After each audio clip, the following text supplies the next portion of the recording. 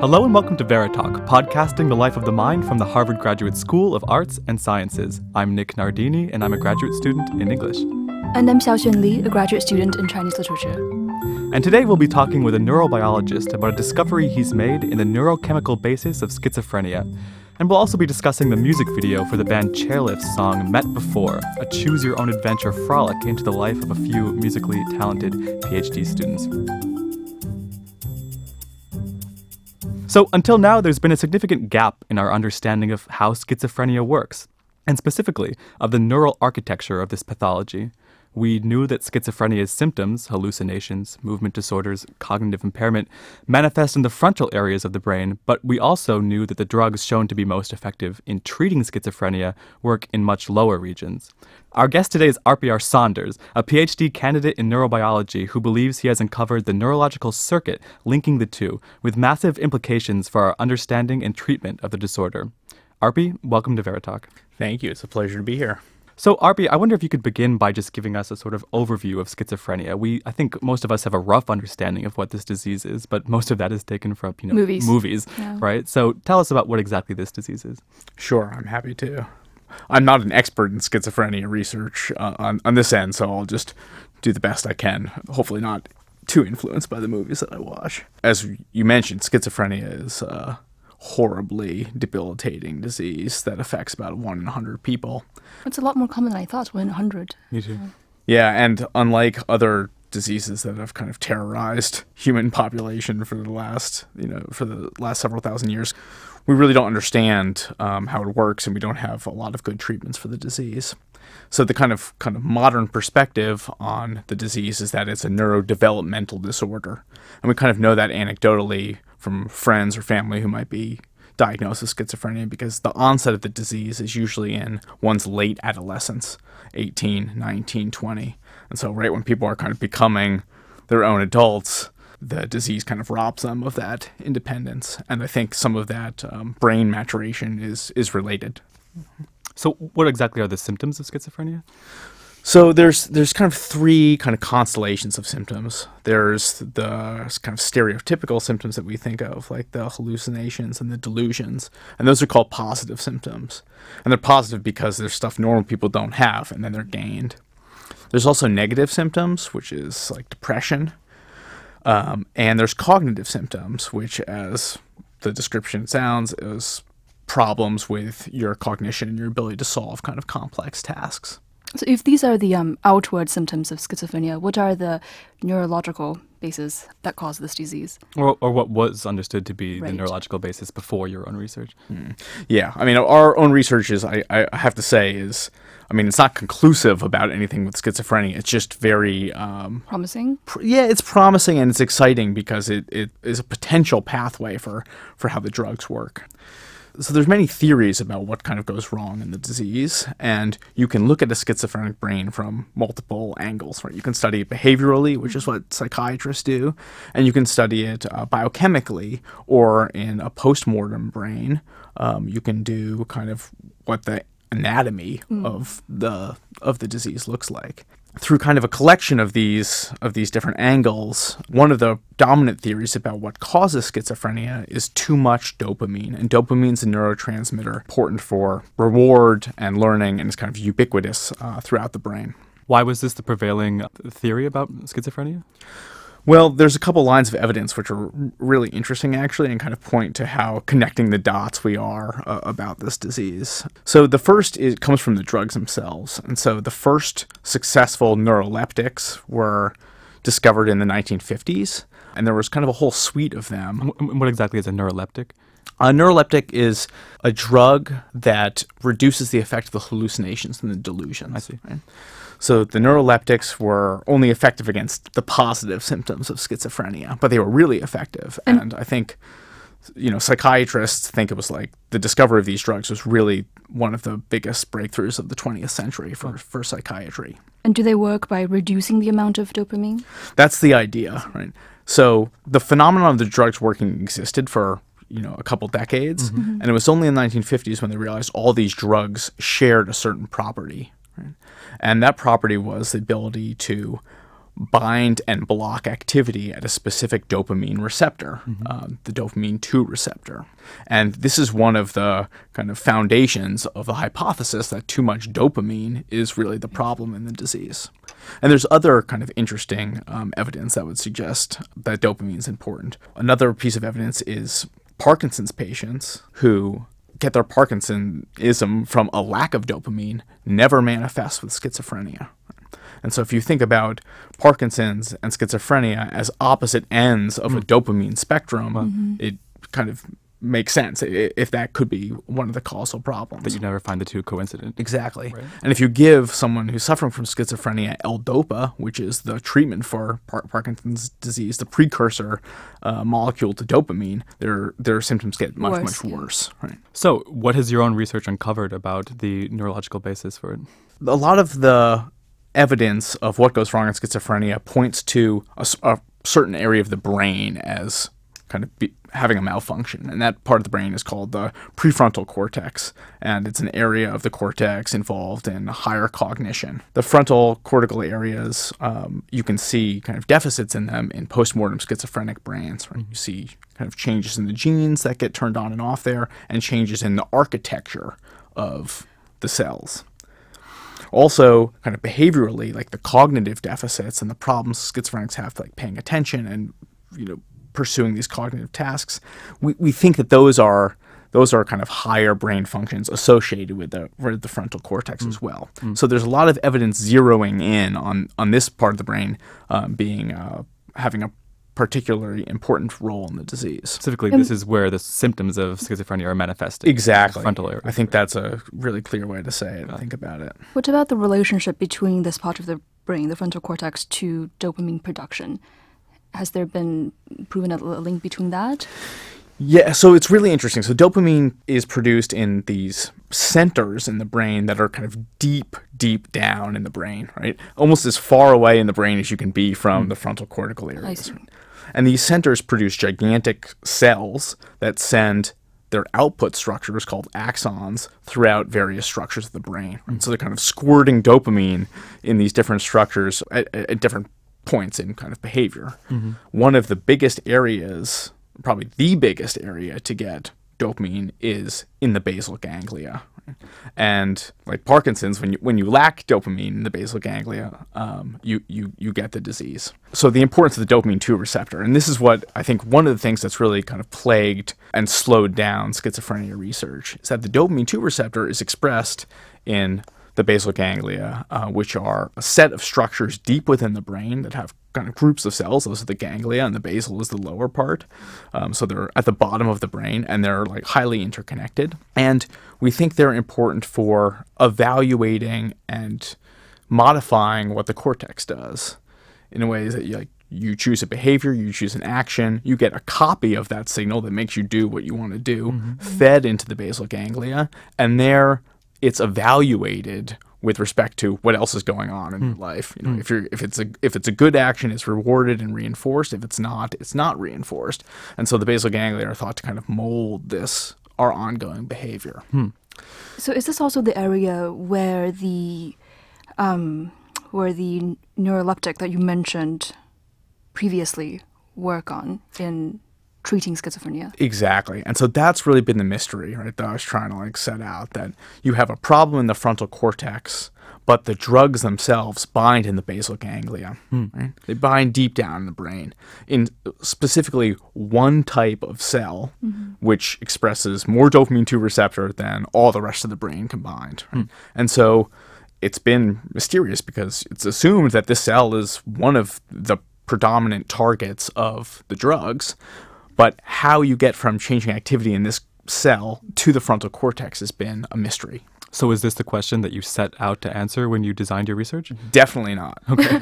No, absolutely not. This is all kind of learning post hoc about how this part of the brain is organized. So I didn't really know anything about neuroscience before I started. And so as to help myself learn as much as possible, I started working on this part of the brain called the globus pallidus, which is a backwater structure. It's a ganglia, a group of cells that really hasn't been worked on too much. And I thought, just to help myself learn, if you don't know too much about the structure, you have to do a lot of the basic work on it.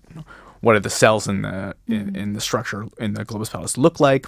What neurotransmitters do they release? What are their physiological properties?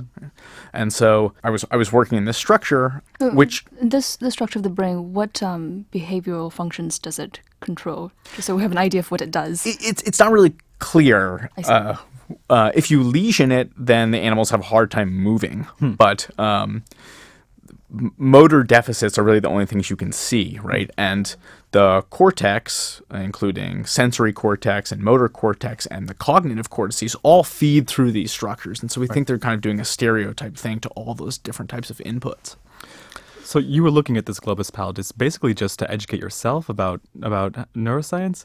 Yeah, I mean, you've got to start somewhere. You can either start part of the brain where there's 100,000 articles, or you can start part of the brain where there's 45. So what did you uncover? So the globus pallidus turns out to be the structure that is solely connected by the cells in the basal ganglia that express the dopamine 2 receptor. Right? So all the dopamine 2 receptor expressing neurons send their axons into the globus pallidus. What I've discovered and demonstrated is that the globus pallidus has two groups of cells that send their axons directly into the frontal cortical areas of the brain. This seems to be it then. This is the circuit that connects the deep regions of the brain which produce dopamine to the frontal regions of the brain where schizophrenia is manifest? Yeah, I mean, there's a lot of work to be done to show that that's actually the case. And of course, too much dopamine is going to cause changes throughout the brain. But there was a problem with this dopamine hypothesis because if you look at the globus pallidus is it's a more complicated structure than people thought. And maybe that's kind of a generic thing to say about all the brain. But the original idea was that the globus pallidus only sent its output deeper into the basal ganglia. And so any therapeutic effect of the drugs that block at the dopamine 2 receptor would have to propagate through the whole structure to get back to the cortex. But actually there's a direct connection. Exactly. And if you look at postmortem schizophrenic brains, you don't see a lot of these massive changes throughout the rest of the basal ganglia. Interesting. Right? So it takes, 3 or 4 synapses to get back from the output of the basal ganglia up into the frontal cortical area. And this is a direct connection. And not to belittle your research, but I'm just curious what... Please do. No.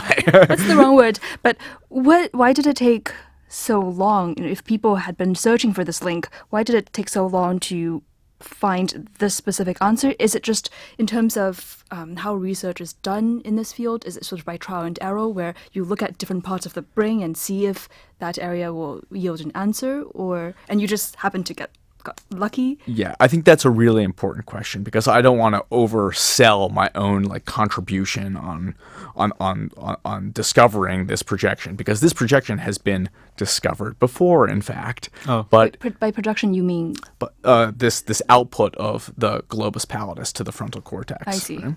So it's been discovered before, but the people who worked this out in the late 70s and early 80s didn't have the sophisticated tools to kind of know that these cells were actually part of the globus pallidus. So this part of the brain is complicated, right, and it's messy. And in the kind of metaphor or analogy to a house, which is what I like to use sometimes, this part of the brain is like the dirty basement. It's really complicated. Things aren't well ordered. There's a lot of jumbled stuff all over the place. What would the frontal cortex be in that analogy? That's the penthouse. The penthouse. That's the penthouse. What about So you the take your base? girlfriend. Yeah. It's presentable. It's well ordered. You can show her that, right? Exactly. But the deeper areas are the primitive parts, right, which are much further from our... There's something to that, Yeah. and that also kind of comes back to your question about why these weren't discovered before. I see. So there was a lot of detailed anatomy being worked out in the 70s and 80s in rats, cats, and monkeys. And projections like the one I found have been discovered and described. But it was really difficult to show what cells were actually connected to each other. And so this part of the brain has nebulous boundaries that kind of go in and out. And without the more sophisticated transgenic mice, which we can talk about, these type of mice allow us to define those boundaries and establish connectivity in a really fast way. Yeah, so why don't we go there? Why don't you tell us about the new tools that have allowed you to conduct this sort of research? Sure. So some of the new tools are transgenic mice in combination with different viruses that allow us to visualize and activate or inhibit certain cell populations. For example, the cells that express the dopamine 2 receptor. We can make them glow green and activate them selectively. Can you tell us exactly what are transgenic mice? Sure. So transgenic mice are mice whose genomes have been engineered to turn on genes that don't belong to the mouse endogenously. And the way these kind of tricks work is if you're interested in a certain part of the brain or a certain cell type, you can find a gene that's expressed exclusively in that tissue or in that type of cell, and you can use it as a little molecular hook to gain access to looking at that tissue or functionally manipulating it. And so what you can do is take the gene and all the sequence that surrounds the gene that tells the brain or the whole body when and where the gene should be turned on, and you can replace the gene itself with a fluorescent protein or an enzyme that gets turned on only in this type of cell. Okay, so how actually were you altering the genetics of these mice? So we don't actually build a lot of the mice in our lab. The mice are kind of built from other labs that do more molecular biology. Our lab, Sabatini lab at Harvard Medical School, does physiology of different types. And most of the experiments I do are called acute slice experiments, which means you dissect out the brain of a mouse. And Is there a reason why mice are used in these sort of experiments? Yes, because they're very easy to engineer in this type of way for a historical reason that rats were not. And do we know that the brain of mice are comparable enough to the human brain such that whatever you discover in the brain of a mouse can then be applied or transferred to understanding of the human brain? Absolutely, and that's a really fantastic question, and I have the house metaphor to fall back on to help answer it. So the layout and architecture of a mouse brain and a human brain are very similar to each other. Of course, the mouse is very scaled down, but if you think about the metaphor of a house has a door, a window, or several windows, different floors and stairs to connect them. And those are all properties that make a house. And the mouse brain shares those kind of gross structural properties that make it very similar to a human brain. Of course, there's a question of, well, where does the humanity arise, right? But in terms of our first pass, we think about these different macro regions of the brains, and the cell types within them are relatively conserved. And as part of this project, I should say we've opened up some really exciting collaborations with other graduate students here at Harvard to study these projections in primates and in humans. So far, the data suggests that the projections exist. Does your discovery have any impacts on clinical treatment of schizophrenia, or is it in too early of a stage for it to be translated into treatment? It's too early of a stage for sure, but we're really excited about that possibility. Does it seem to have, or will it seem to have implications for our understanding of schizophrenia? Yeah, I hope so. I mean, one way to study schizophrenia in a mouse is to compare the architecture and changes that happen in a human brain to what you can manipulate in a mouse and see if you can produce those same type of changes. Right. And so now we have these type of tools when we can ask, well, if this projection from the globus pallidus into the frontal cortex is important, we can do experiments to evaluate whether we can recapitulate some of the same effects that we see in a postmortem schizophrenic brain. And for us, that's kind of the reductionist angle we want to take to being able to say, well, are these projections actually important, or are they just part of a much larger network that's disturbed? So it's too early, obviously, to say what the clinical implications will be, but, best case scenario, what might they be? Well, best case scenario is that we find biomarkers that are somehow related to these cells' activity, which can help people diagnose before schizophrenia manifests. And this can kind of go along with other studies of genetic association that are kind of tasked to do the same thing, and potentially offer new drug targets, right? Because these antipsychotics are really generic dopamine blockers. And so, just as I said, there's kind of a spectrum from Parkinsonism to schizophrenia.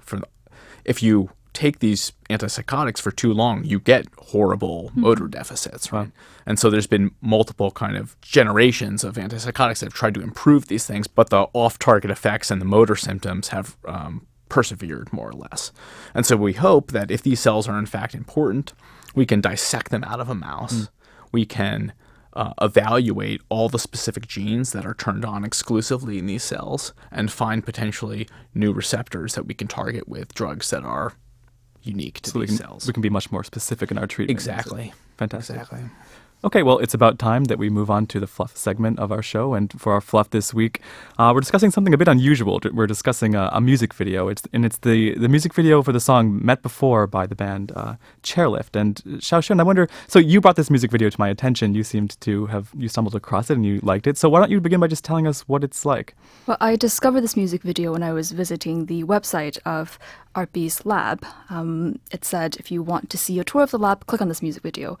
And this is a user interactive video where, as you listen to the music, you're given choices to move in left or right in certain directions. And based on what your input is, the plot of the story of the music video will evolve. I don't know how many possibilities there are, but it was a great song and some very interesting footage of a very futuristic seeming lab. So tell us a bit about what's the basic schema of the music video. So there's a branching tree of possibilities. How does it begin? Where do we all start? It's these graduate students sitting in class, and I was actually wondering if some of those people were real graduate students who were just... Some of those suckers are real graduate students.